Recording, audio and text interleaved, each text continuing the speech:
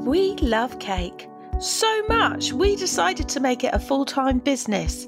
For me, Sammy, and me, Bronya. Join us on our journey of discovery as we meet fellow cake professionals, artisan cake makers and home bakers who will give tips and advice on the Business of Cake Making podcast, glitter included. Follow us on Instagram and listen to us on Spotify, iTunes, Podbean, or wherever you listen to your podcast. Sign up to our newsletter and visit the blog at daisycakecompany.co.uk.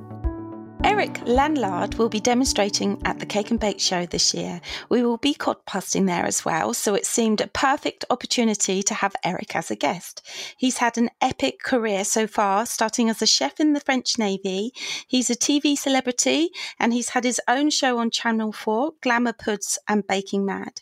He's worked with the Roux Brothers, and now Eric has a boutique patisserie, I can never say that word, Cake Boy, where you can taste his delicious cakes and take baking classes as well. Welcome, Eric. Thank you very much for coming along today. Thank you for having me. It's a pleasure. Thank you. Oh, you're very welcome. We usually start with a little introduction about you. So for anyone who hasn't seen you on TV or seen any of your books, please could you just tell us a little about yourself, please? Okay, well, I think, I was actually born into a mixing bowl holding a rolling pin and a whisk, because from my parents and the rest of the family and friends, since I was a kid, I always said I wanted to become a pastry chef or a patissier, which I made a mission growing up to make it to happen. And I never changed my mind. I never wanted to be a fireman or go to space or anything. Actually, I am going to space, but that's a different story. So I always wanted to make a mission to make it to happen. I trained in France when I was 16, the traditional way. Did an apprenticeship for 2 years. As you mentioned, did a national service in a French Navy as a pâtissier, so traveled the world, which opened my eyes a lot and my appetite for traveling, which I still love today.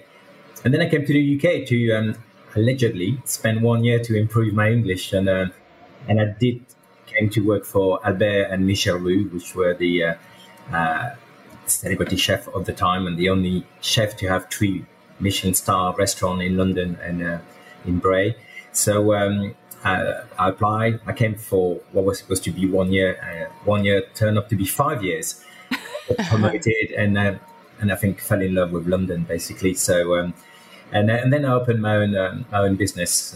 We started as a wholesale business, supplying hotels, restaurants, and it was perfect timing. I think I've been lucky in life as well to be at the right time, at the right place at the right time. It was just when the food revolution was starting a little bit. Was that I can't say another word. I can't say laboratory. Thank you, 2000.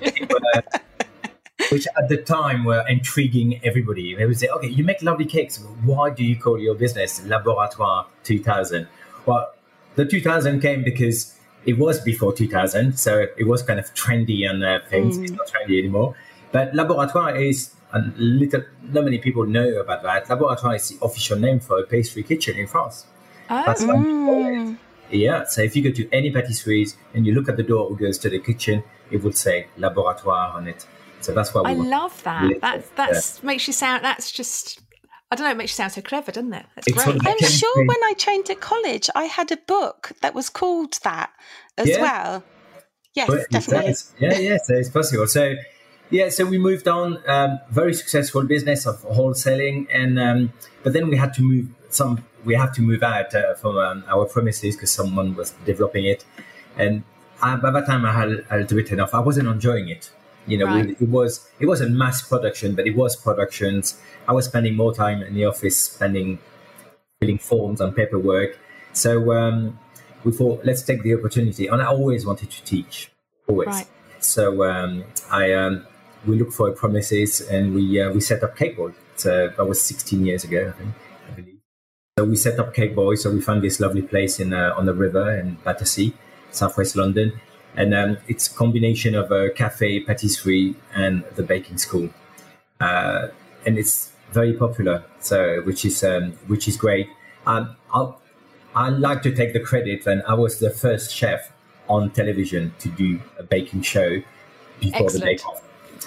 Wow. It's true. The first series of the Glamour Foods came out 2 years before the Bake Off. So Perfect. we were the first one, and I can tell you it was a battle to try to convince TV executives and producers, and it was the same with the books, to try to do something about baking. They were like, nah, nobody likes to bake. It's for the old grannies. It's, nobody's got time. It's too complicated, blah, blah, blah.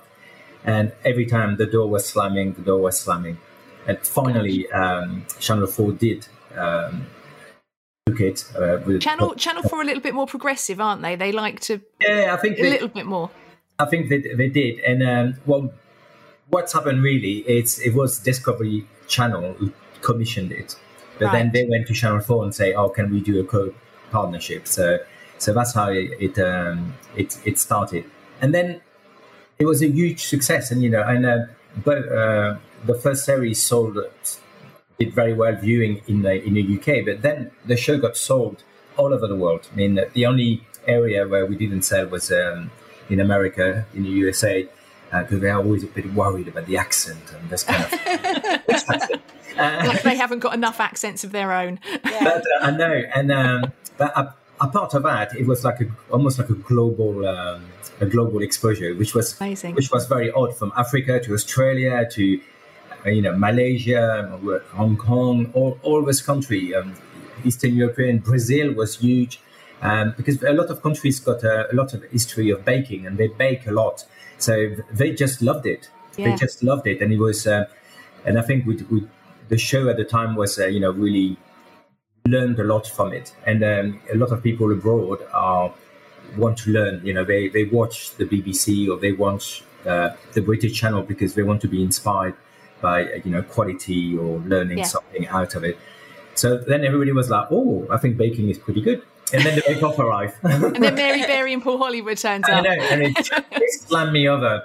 I can share a secret with you if you can keep it. I was the first casting for the Bake Off. No way. I was, till someone said, we can't have a Frenchman. No. Yep. And then they had Paul Hollywood instead. That's it. I know. Gutting. So for the first couple of years, I was doing the VTs. I don't know if you remember the first series. It was a lot of little video between the recipes, which I used to love. That was my favorite thing when they used to explain. They used to go and maybe go to France and see where the rum baba come from. Or they used to like a lot of they did, didn't they? history and stuff, didn't they? I've forgotten about that. And things like that. And it was so interesting. Again, you learn something as viewers on. But of course, it was obviously too expensive, so they cut that off. So I did quite a few of those as well. So, but our TV show carried on with Channel 4, which was great. Yeah, to be honest, who needs the Bake Off? No, exactly.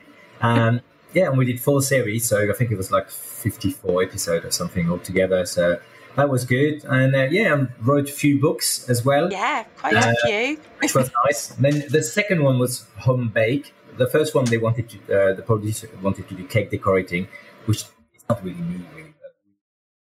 But what we do, and it's your first book deal, so you say yes. But number 2, we did more proper baking and patisseries, and that one stayed on the shelf for more than 10 years. It got republished so many times, and even today, I get so many people who go, I use that book all the time because it's got all the basic in it, which is good. So if you're a bit of a beginner, you can learn all this basic, how to make a Genoise sponge or a ganache or puff pastry or things like that. So it did very well. So and now I'm spending most of my time teaching, making cakes, and we do a lot of product development as well. So work with group of hotels, like designing, for example, the afternoon tea for Royal Ascot. We did that for the second time, which has been commissioned for the third time for next year, which is great. Next month, I'm going to the Middle East. We're doing a big partnership with the group of hotels. So we're launching a chocolate hour in all the hotels. I want to be there. Chocolate hour, so we can go to my hour and just eat. I've watched a lot of videos of you on YouTube, and I love the way you always go, oh, the smell of chocolate, it's the best. It is my favorite ingredient, so it didn't take much convincing to try to design a chocolate hammer. So Yeah. but till today, I still love my job. I still love it. There's so many new things, so many new technique and ingredients coming up. So there's always and challenging customers. So it keep us on our toes and keep us busy and excited in the kitchen. So which is amazing. So, I mean, obviously, you have done all of that in your career, just so much. But you do a lot of demonstrating, and your school. You've got so much going on. What is the favourite thing that you've done in your business, or that you do in your business at the moment? I think it's the teaching. I really love the teaching, because a bit like all this executive years ago, there is still that thought when baking is too complicated and it takes too much time and you need too much equipment and everything is expensive. And so I always try to I love sharing to people, and people go like, oh, actually, it's simple, And a lot of things is to know how to do it. That's the case, and to understand as well. We're back to the laboratoire. It's all about the technical of patisseries. Why do you use baking powder instead of bicarbonate of soda, or all this kind of things. I mean, my Instagram is almost like I should call myself Dr. Cake Boy, because it's I get last night I've been told off. I don't know, what are you doing? I say, oh, someone just sent me a picture of cooked egg in their sponge, and they want to know why it happens. I was explaining it on Instagram, and I could ignore it, but I love, and that lady was so happy. She said, oh my God, I didn't know. I said, yeah, I know. It's and when we do the classes, that's what I do. I throw this thing, and people say, oh my God, it happened all the time to me. I never realized that's what you're supposed to do or not to do. So, yeah. And you do your Friday recipe on Instagram as well, don't you? Yeah, so we started doing our Friday recipes, and they're doing well. So which is good. So every month we do a big batch of filming, and we do them. Yeah, the thing is, it's always good to put things up on social, but you always wonder that people actually do it, but they are doing it. They are reading the recipes, because sometimes you miss something. Nobody's perfect. And they can say, oh, Eric, are you sure it's 2 teaspoons of things? Or, or how many, I posted something the other day, and it was like 3 eggs, but one was for the glazing. And they said, oh, is it 3 eggs for inside the pastry? Or one of them is for the glazing? And I go, oh my God, they are reading the recipe. I better be careful to make sure it does, read well and goes well. So, which is good. Oh, hello. I got 2 cats as well. Well, this is Coco. I got 2 cats. I got 2 Maine Coons. So they're so lovely. I got Mr. Luke and Bobby Jr. But Mr. Luke is the man. So he's him. And we did ask him, and he's happy. But he's 9 kilos. He's like a baby lion. They're massive, aren't they, Maine Coons? Yeah, they're huge. He's like having a little cub in a lion cub in the house. People get a bit freaked out when they come and say, oh, wow, what is it? But that's how they're built, isn't it? They're built big. Yes, they're designed for it. Yeah. Like the vet said to somebody when he was at the vet once, and it was like a little dog barking, and he said, he's big and he's not fat. We'll eat you. I've got a Chihuahua, and he's 4.5 kilograms. Yes, exactly. So, your dog is smaller than Eric's cat. That's it. Yeah. Excellent. Sorry, I've lost my way. What has been the most exciting or interesting place you've ever had the pleasure of making food in? Because I've watched a lot of you, and you've done some baked in some amazing places. Or cooked. Yeah, I mean, I've been lucky. Like I said, I love traveling, so the combination of both is even better. So we've done some pretty cool places. Where would I say? We've done some baking classes on top of an heliport in Dubai. That was pretty. Oh wow, that is cool. Some of the students have to leave suddenly because they're saying I'm having vertigo. Not an excuse. Where will I be? I watched some of you in a tent in a desert, trying some food. That was pretty amazing. Yeah, sometimes it's very challenging. So you do block those moments where they said, "Oh, we're going to do a baking class outside in the Middle East," and and they said, "Oh, it's much cooler. It's 40 degrees," and they go like, "No, but that's not going to work. Everything's gonna melt." I have to say, the most challenging place, and I would always remember that, and it helped me to grow up to who I am today. Is when I was in the French Navy, so I was baking for the captain, and it was a bit of a strange ship. It was a floating embassy. It would have been like the equivalent of the yacht, the Royal Yacht Britannia. Oh, okay. Oh, yeah. It was still a Navy ship, and it wasn't any luxury on board apart of the captain apartment. But we arrived in the Caribbean for Christmas in Trinidad and Tobago, and the wife of the captain was just flew in to be there to host. That was the whole idea. Is like every time we arrived in a country, we will host on board and VIPs, and ambassadors and president even sometimes.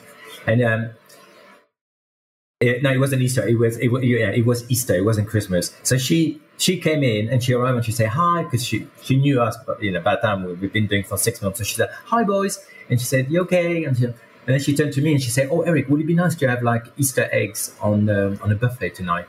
She said, "I think I remember from last year they have some mold," and I knew I've seen the mold in our storeroom. So of course, what do? You go like say, "Yes, of course, I will." But it was something like 40 degrees in Trinidad and Tobago for Easter. So I was like, what am I going to do?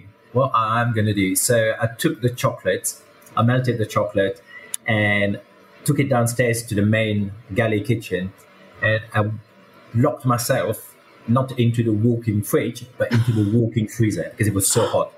And I just jammed the door with a wooden spoon, so the light was still coming on, and I put a little table in, and I did my chocolate eggs and left them there till the last minute. And then when the door opened of the dining room, we placed them on the buffet. They had air conditioning, so they probably lasted half an hour and they started melting. But I did get because we could not say no. So that was probably one of the most ridiculous situations to bake. But when we did the last series of Glamour Foods, which was the history of patisseries, and we followed the footsteps of the first celebrity chef and bakers in Europe, we cook in some amazing places. I mean, we cooked in an original kitchen in St. Petersburg in Russia, which I knew was there, but the Russians were like, "No, there's nothing there." And I go, no, it is there. We need to go there and we need to film there and work there. And they were just interested to show us all the glitz on everything. Yeah. And finally, after a lot of negotiations on everything, they let us in, and they opened this door, and it was just like, we were blown away. Nothing had been changed because it was a working kitchen. Yeah. The revolution didn't touch it. It wasn't like the rest who had to be completely rebuilt. That wasn't touched. It was nothing interesting for them there. But for us, or for me as a patissier, it was. All the original molds were there. They even have all the block of sugar, the big block of sugar, all wrapped in paper and all still printed in French on it. Wow. All equipment to make ice cream and all this kind of thing. It was like a time capsule. So they didn't really realise what they had. I mean, that was like a little gold mine itself, but they didn't, because it wasn't all shiny and glitzy, they didn't realise what they had. And then the person who was in charge there was telling us, Antonin Carême never cooked here. It's a myth. It's a story. He never came here. It's not true. And then we came on the back of the kitchen. It was like a little dining room, and that dining room was covered under glass. It was all the original menu, beautiful handwritten menus. And guess who was the chef? Antonin Carême on it, and they were all in French as well. And it was just, I was like, I think he's been here. His name is on the menu. So, but they just didn't care. And then we went to, we were in France as well, and we filmed and shot in Paris as well. And I had to fight with the production company because it was costing €1,000 to film in Versailles. and they said it's too much money. It's going to be so complicated. It's going to be so many people. It's going to be difficult to film anything decent. Anyway, did a bit of a diva moment and just say, well, this we do it or we're not doing it. So they agreed to do it. So, or I think I offered to pay or something. I just said, well, I pay for it. Don't worry. So, but the thing we didn't realize, we turned up there, it was closed. Oh. It was every Monday, Versailles is closed to the public for cleaning. So we had Versailles just for us. Oh, wow. And we had one bodyguard who was, who thought we were from Hollywood or something. So anything we asked him, he said yes. And so we just run amok into the palace. And then when it was time to film into Marie Antoinette's bedroom, it was a rope. So first we asked, can we move the rope? Because they look a bit ugly. And the guy said, oh, yes, of course. We moved the rope. And then we said, can we sit on the bed? I was with an historian, and we said, can we sit on the bed? And they said, yeah, I'm sure it's fine. So we sat on the bed and we did the whole interview on the bed. And then we went to Marie Antoinette little village on the back with a little ammo where she used to bake and things. And we opened all the shutters in the house. And again, we were all on our own. So, some extraordinary moment and location, and you just pinch yourself. You can't believe, Wow. So, and then they apologized to me. They said, okay, that was definitely worth €1,000. She go, yeah, I know my stuff. I know what I'm talking about. I was just surprised when we turned up and all the gates were closed, and we said, what's happened? And but yeah, it was good. I mean, I love the history. So to be in an original kitchen like that, and I know we were pretending to use the ovens and everything, and nothing was working, but we had the equipment, and people were just excited to see it coming alive again. So I went back to St. Petersburg just the year before COVID, and now the kitchen is open, part of the palace. So now people realized they had something, but they completely ruined it because they put there's basket of plastic eggs and mannequin dressed as chefs, and they look awful. It was much better when we. You saw it in its pure form, didn't you? You saw it, untouched. How amazing! For the first time. Amazing. So you have been described by Vanity Fair as one of the best patissiers in the world. However, rather than just creating dishes for consumption, and I don't know, it's almost like, you don't do like the whole vanity thing, really. You are really keen to teach and pass on your knowledge. And you've got your own school, which you baking every week. You teach in every week, don't you? Yes, we do. So I love teaching. I love sharing my passion for baking and patisseries, and it's good fun. So we run them every Thursday. They got a bit of theme, So we do this week. We did French country baking. So 3 traditional recipes from France, one from Brittany, one from the Loire Valley, and one from the south. One is patisserie, which is probably the most popular one. We do more often because people have been asking. We've been doing classes for 16 years now, and people have been asking. They come back and they want to do more complicated thing. Mm-hmm. I think they see the Cake and Bake show, or they see on social media. They follow all the chefs from all over the world, and they go, I want to know how to make a mirror glaze. I want to know how to laminate pastries and everything.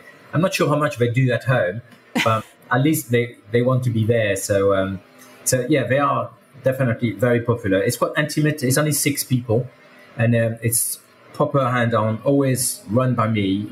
Everything I do in life, I always do it thinking, what will I think about it?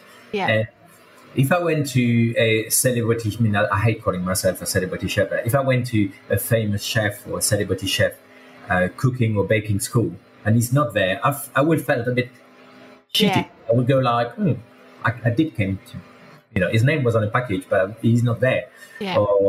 And people are amazed sometimes. They don't realize they turn up and say, "Oh, you're here." And your classes always get really booked up as well, don't they? Yeah, they are. This is it.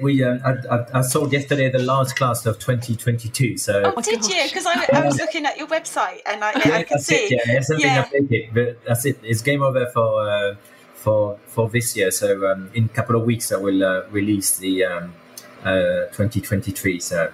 But it's a good day. It's a great pleasure. There's plenty of time, so there's no rush. We start at 9:30 in the morning with a nice little breakfast, and then it goes up to 4:30. We stop for lunch, and you always bring different different people. I mean, I remember the first cake and bake show, and having done, they probably hate me for saying that, but I don't go anyway. So having done a few of the BBC Good Food, where it's a bit rowdy and people are drunk and they're not very nice.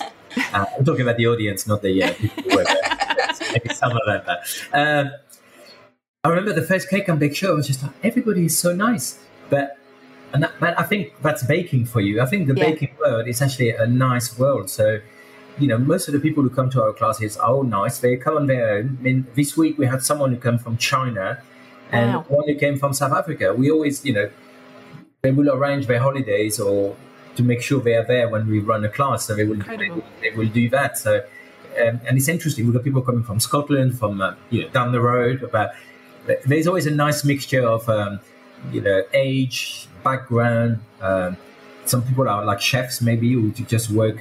Last week we had a chef who was working a golf club, and it's a lot of members. So, like you said, I keep doing bread and butter pudding because that's what they like. So his boss want to keep him, and he said, find some courses and amuse yourself and learn something. And he was a young chef, so you pay for him to go around doing some classes and get a little bit of inspirations. And whoa, that is pretty nice. Yeah, no, it's very yeah. So it's always good. There's always a good group, and you always get the one who think they can bake and they are the worst, and the one who can't make anything but actually do very well. So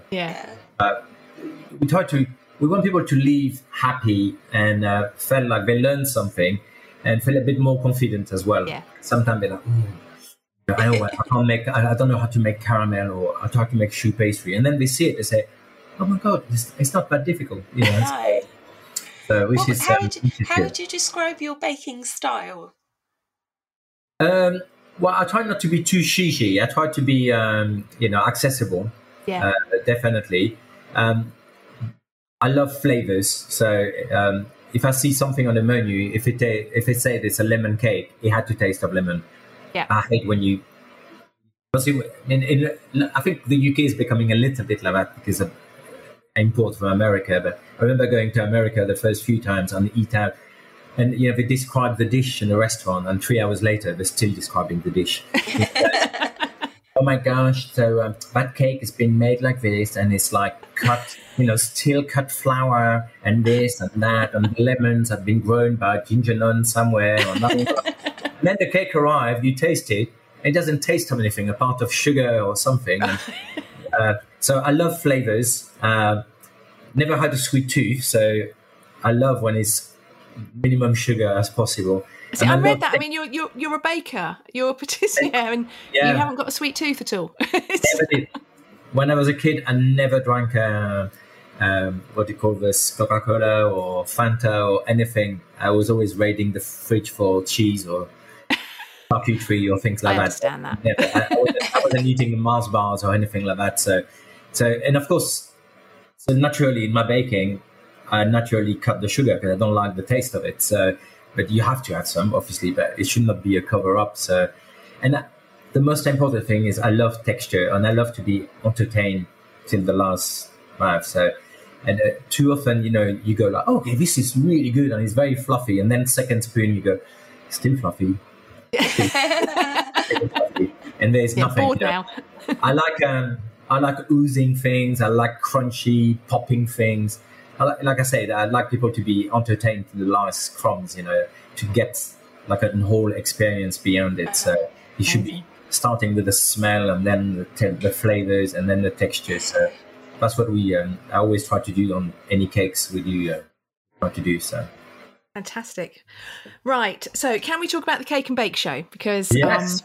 obviously we're going to be there podcasting. You are there demonstrating on the Saturday. Yes. So this isn't your first time, I guess. What are you looking forward to the most? Because if you've done this before, you're an old hand. You know what's going on. What are you looking forward to? Well, it's always a great time. Like I was saying, it's usually genuine people because you get, I don't know how many thousand people who all got the same love, apart if you took the wrong turn and they went to the wrong show. But everybody who should be there will are here because they love baking, so which is great. So I love meeting everybody. I love going around. The most exciting thing is to go super early on the day you're there, so you can go around the stands and do a little bit of shopping as well, because it's fun. You know, even as a professional, like I said, I'm always on the look for something new. It's great as well for a bit of catching up, because people always think the chefs spend all their life together, you know, but actually we never see each other because we're all so busy.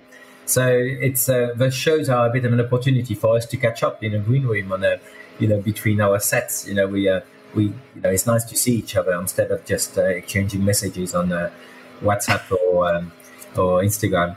So, but it's always a good day out and a good again, back to the teaching. You know, it's good to go on stage and to show something new and to give a bit of explanations to people on tip of the trades as we go along. So, but this year, do you know what we're doing this year? Have you been told, or maybe I'm breaking the news? As well as demonstrating, we in partnership with the Cake and Bake Show, we're doing and I'm sure you're going to be there straight away, a cocktail and cake parlor. Oh, we're there. Oh. Yes. I'm at the head of the queue. So we design a selection of 6 patisseries, and we're matching 6 cocktail and mocktails to go with it. And if you don't want cocktails, it will be champagne. Obviously, you have to have champagne. But yeah, so that's going to be, and it's right in the middle of the show. So it's not put on a corner. We put it. We are doing it right in the middle of the show. So they approached me. They said, "Oh, I think years ago I suggested it. I said it's a bit drab at the cocktail bar on the side, at the champagne bar on the side." So yeah, so we're doing that this year. So they got some really cool pastries. We got we call it the lippy red velvet. So it's like a red velvet cake with like chocolate lips on the top. We've got a new style Black Forest that's my favorite cake and individual, but it's with a mirror glaze, done in a silicone mold. We've got a yuzu, lemon and yuzu tart. Love yuzu. And they're all paired with the cocktails then. So each one's got a cocktail or a mocktail if you don't drink alcohol. Yeah, and that's really cool, very cool. They've done a great job with the pairing. And we even we turned my signature West Indies spiced chocolate tart. We turned it into a plant-based and gluten-free tart as well. So that we're ticking everybody's boxes. So, which is good. We've got the base is made with buckwheat flour. We actually work very well with the spices.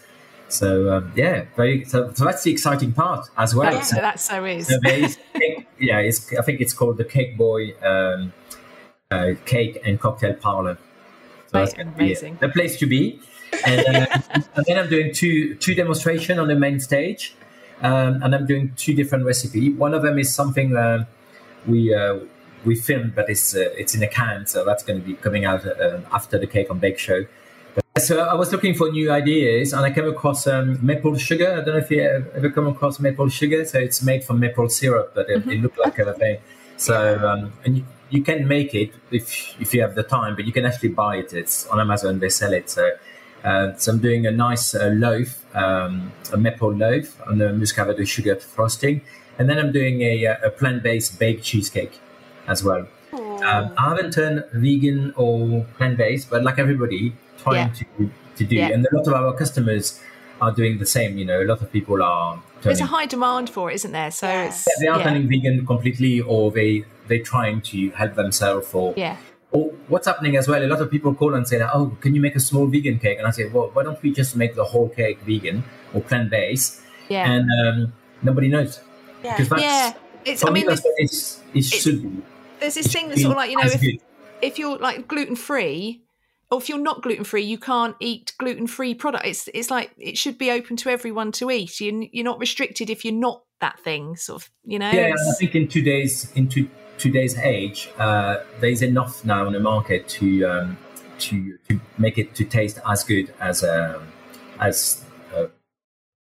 dairy product or absolutely. Gluten products, which we do a lot with, like with Ascot, for example, or the project we're doing in the Middle East. So we're putting up there, and people taste it and they go like, really? I mean, like when we did the presentation for Ascot this year, and I said, okay, and that's the gluten-free and vegan one. And they go like, but are you sure? They look the same. And I go like, yeah. Well, that's the whole idea. 'Cause you don't want to sit there having paid the same price and have something will look different. And usually it look different, but not on a good way.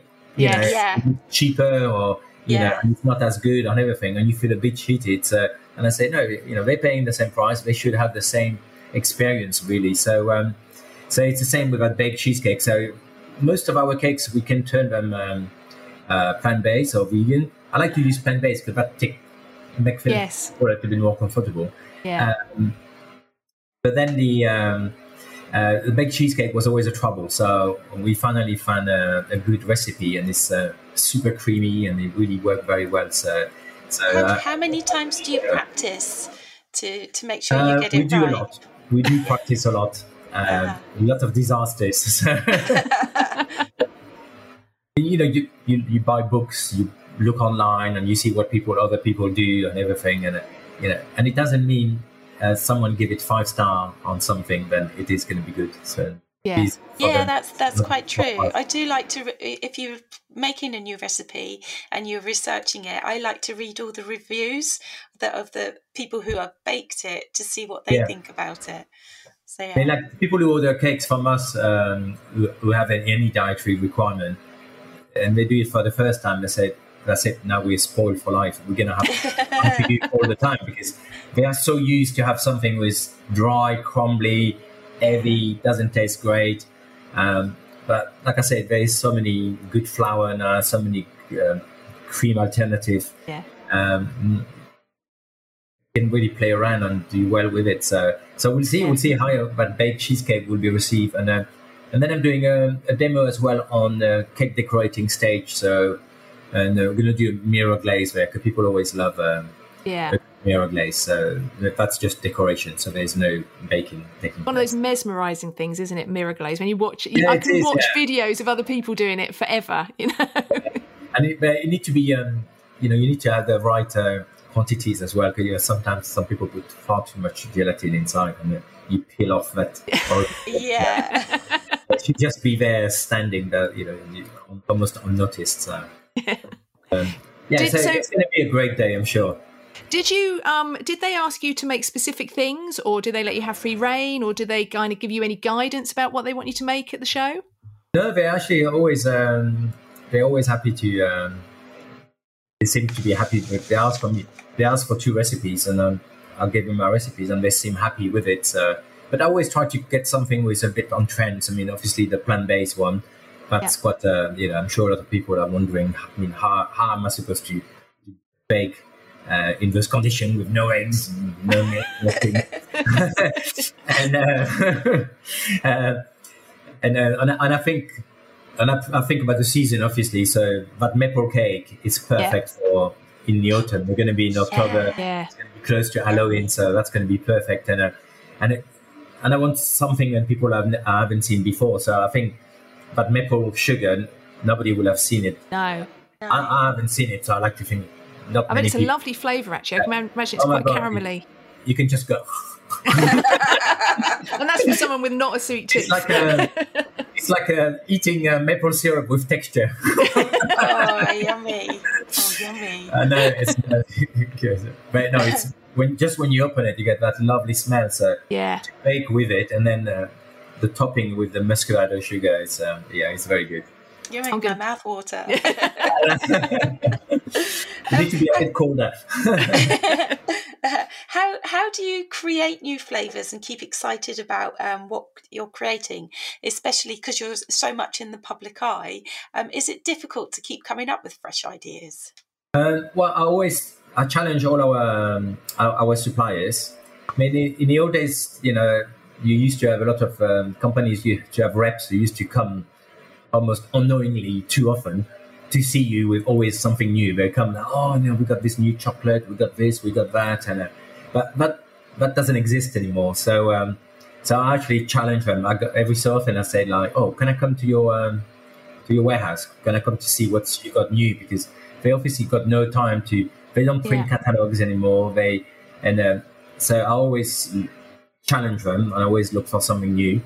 And then traveling for me is where I get my best inspirations and ideas, because well, first of all, you're more relaxed if you're on holiday or when you travel a little bit, if you're not working, or if you're on days you're working. And I go to restaurants and I go to patisseries and bakeries, and I always look out for something, and I take notes, mental notes, and I write it down, and I take pictures on my phone when I see something interesting. It could be a new fruit, a new presentation, packaging, and anything new. And then when I come back, I will put it in use somewhere when I need to. So mostly when we get asked, for example, to design the next afternoon tea for Ascot next year. So we were going to have to present it in the next month or two, because you need to do it in advance to make sure they can use photograph and do publicities and everything. So that's when those little notes and ideas get useful, because that's when you try to put something together it's going to give a great wow factor. It's going to be different in taste and mostly presentation as well. So you have like a little folder on your phone of inspiration and bits and pieces. Anything. Yeah, it's always which is good. I remember a few years ago, it was quite a few years ago, I went to an ice cream shop in Sydney, and they were popping those, those bubble teas, those little pearls, bubble teas. But they were putting them on yogurt, on frozen yogurt. And I said, where do they come from? Because they were lychee and they're so amazing. So she told me that I took a picture, came back here. And at the time, nobody had heard of bubble tea, apart if you've been to Asia. But it didn't exist here. But we put them on cakes for afternoon teas and things like that. And people were blown away with it. I mean, we use them again this year at Ascot, and people just love them. They never come across it. And they ask, they say, like, what is it? But yeah, it's good. So, and I like everything to be a bit interactive. So I like edible perfumes. We just done for that chocolate hour. We've got an edible perfume, a chocolate edible perfume, and we were filming. We're doing this kind of like it's almost like a dessert trolley. We reinventing the dessert trolley, so bringing the offering to the customers instead of them to come to us. But at the same time, we're spraying the room with a chocolate perfume. So we were filming it, and we're trying to do the thing, and I went out, and I think my hair smelled of chocolate. There's a bit of wind or something. I have this whiff of chocolate. I was like, my God, everybody in the room must go down. What is it? I suspect there's worse thing there's worse things to smell of. But it's quite after a while it's quite sickly. When it's following you around on your hair, I can exactly. But it's I always look out for something. You want people to get excited about it. So at the Cake and Bake Show, there are going to be lots of other chefs, lots of other cake makers, and like you said earlier, we all think you hang out together and go out for dinner and things, but obviously you clearly don't. So is there anyone in particular that you're looking forward to meeting or catching up with, or that you've worked with before? I don't know who's going to be with me that day. So, but Rosemary is always good to see. Yeah. She's so much fun, and I love her to bits, which is great. Paul A. Young is going to be there with his chocolate as well. Yes. So, I don't know if he's there on the day, but I know Paul for decades. So he opened his business when almost at the same time we opened our business. So and he was in. We went to his chocolate shop in Islington for our first TV series. That was we filmed there. So I know him for a long time. So yeah, it'd be great to catch up and meet some new people, I'm sure, as well. So she's always good. So but it's a great team. So it's it's not going to say that too loud, but it's pleasurable. It's work, but it's a good day out. The team of the Cake and Bake Show are nice. The people who are there, who attend, are nice, and everybody backstage look after you nicely. So it's actually a pleasure to be back there. Yeah. Can't wait to go. I'm so excited. Yeah, not long now. Not long. If there was you can have cocktails on cakes. Even better. Yeah. Yeah. It's like elevated it. If there was one person you could bake for, dead or alive, who would it be? Good questions. I baked for the Queen, so that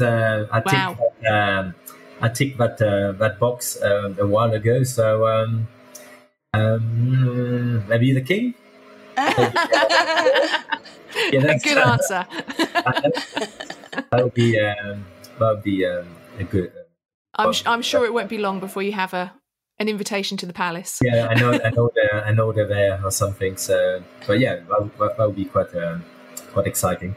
Fantastic. Well, thank you so much for coming and chatting to us, Eric. It's been lovely. So many fascinating stories. So just could you let our listeners know where they can find you online or on social media, as I'm sure not just us, but everyone would love to keep up to date, especially with your Friday recipes and all the bits and bobs you've got going on.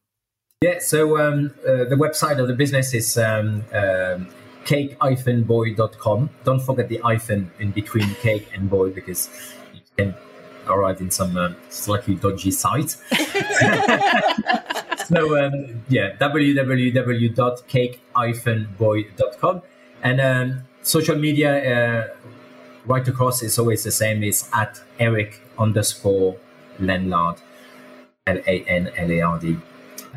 But mostly Instagram. Instagram is my favorite platform because people are so much nicer than some of the other platforms. So, I prefer Instagram as well. You've got a massive presence on Twitter as well, haven't you? Yeah, on Twitter as well. Yeah, so but I make more an effort to go on Twitter. Instagram for me is just like it comes naturally. So, it's at home, and it comes naturally. So which is good. So and if you have any issue you're baking, just send me a message. Fantastic. Dr. Bake will try to respond to the situation. You are going to have so many DMs now. Thank you so much. We can't wait to meet you in little over a month or under a month. Yeah, I don't even know. A month. Soon. Let's have a cheeky cocktail together. Definitely. Thank you very much. Thank you so much. Thank you. Bye-bye.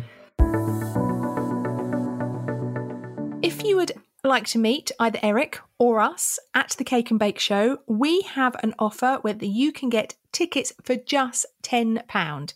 If you go to thecakeandbakeshow.co.uk, click on Buy Tickets, and in the little bit where it says coupon code, put in CAB podcast, all one word, click on use code, and you will be able to get your tickets for just a tenner.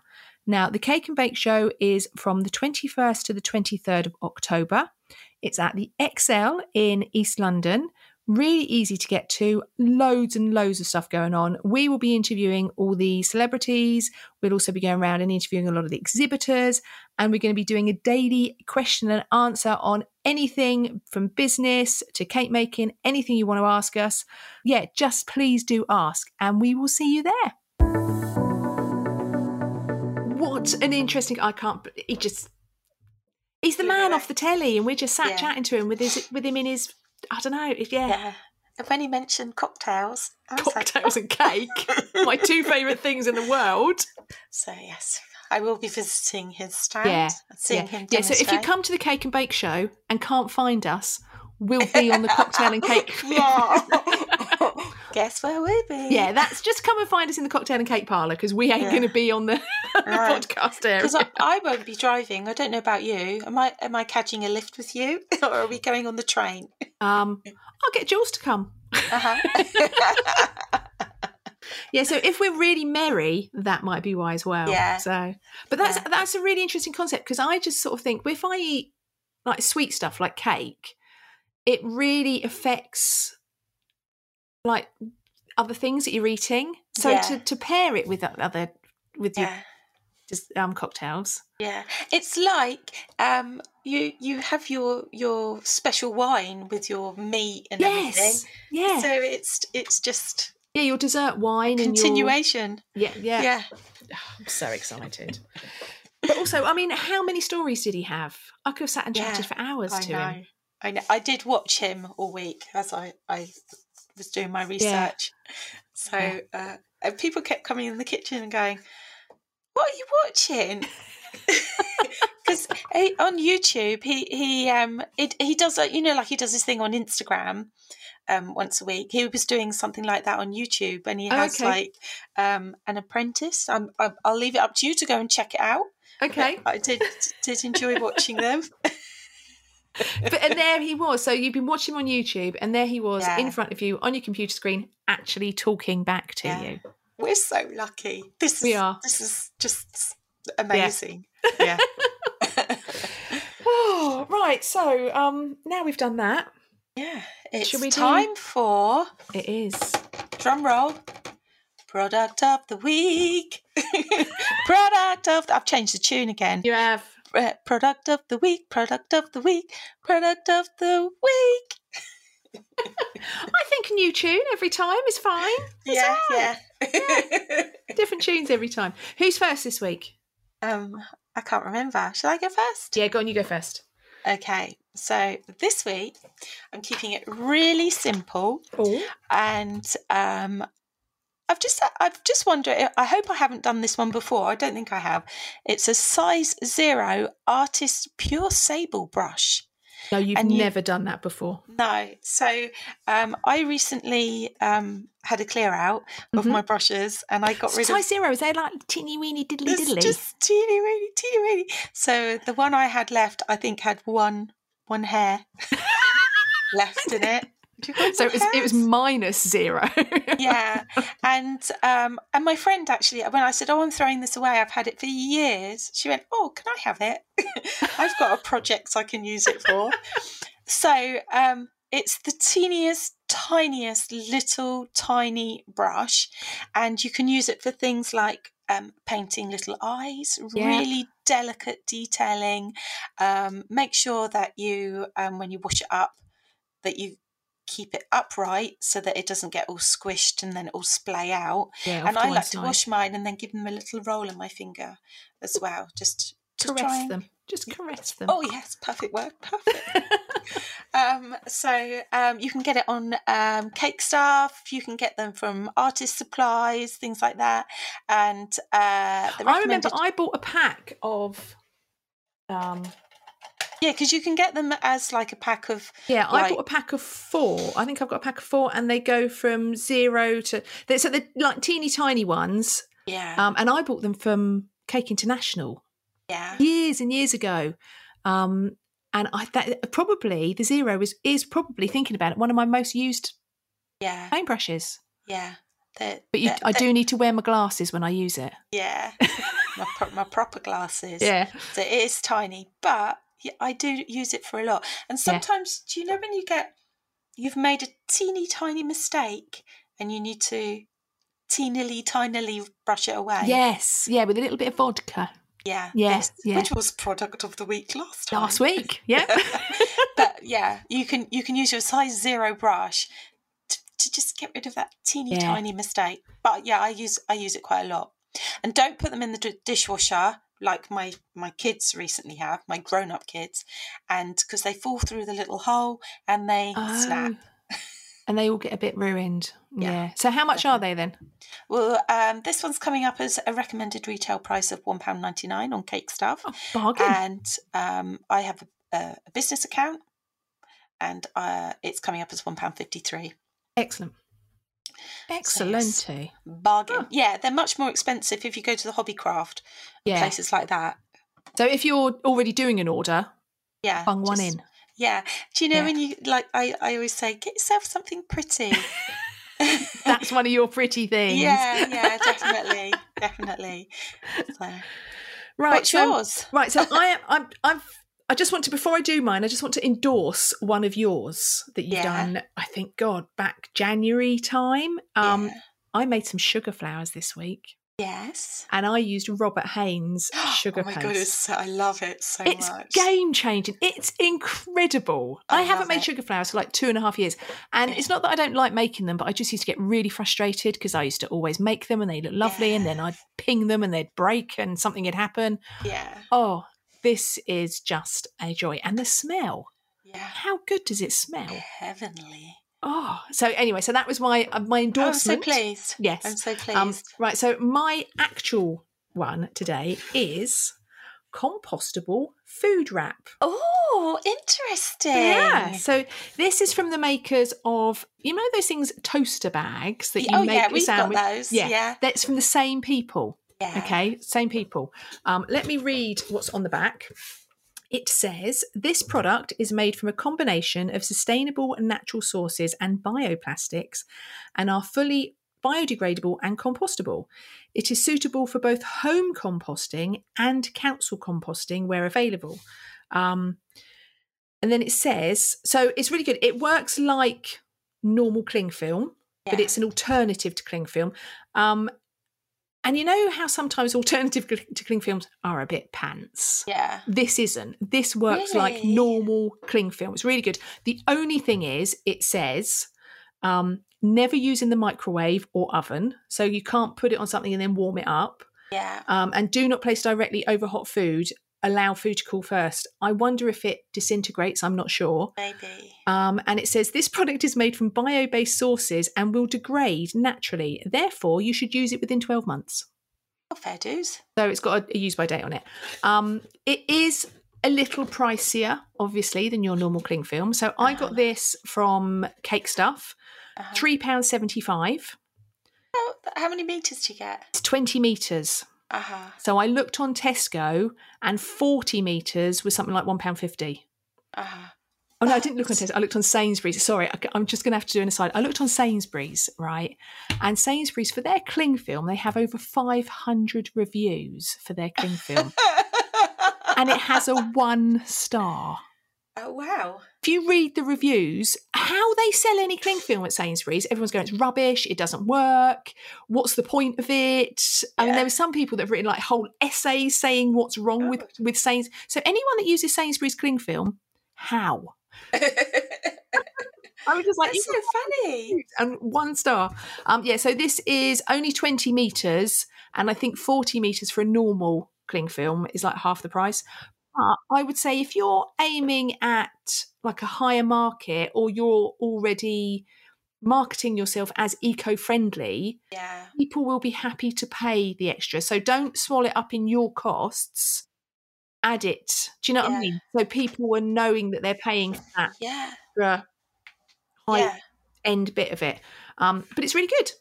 And it comes in a brown cardboard box, and it's got no metal on it, so you have to cut it with a pair of scissors, or it's got no plastic. Ricky thing. Yeah, £3.75 from Cake Stuff. Fantastic. Love it. Good. I love that. I'm going to try that. Yeah, it is good. That could be my something a little pretty. But it might be because I didn't sign into Cake Stuff, so it might be that if you sign in, it goes down if you've got because it's the recommended retail price of £3.99. So once you sign in, are you signed in? You're trying it, aren't you? What's it called? Cling Compostable food wrap. Oh, here we go. £3.38. Oh, yeah, excellent. So if you sign in as a business, $3.38. Yeah. That's so recommended retail is $3.99. So it's not bad actually. It's getting better. Yeah, and I guess if everyone keeps buying it, it'll go down in price. Yeah, the more people buy it, the better it'll be. So that's it. You'll be saving the world. Your world. Your home. You will be saving. I mean, the thing is, I don't know how much I normally pay because I usually go to Booker's and buy cling film. So I don't know. I see. I depends where I'm shopping. Yeah, I usually go to Booker's and buy like 500 miles on a roll at a time, and then it lasts me like 4 years. But I will be buying this now instead of my normal cling film. I've forgotten what I was going to say, so it doesn't matter.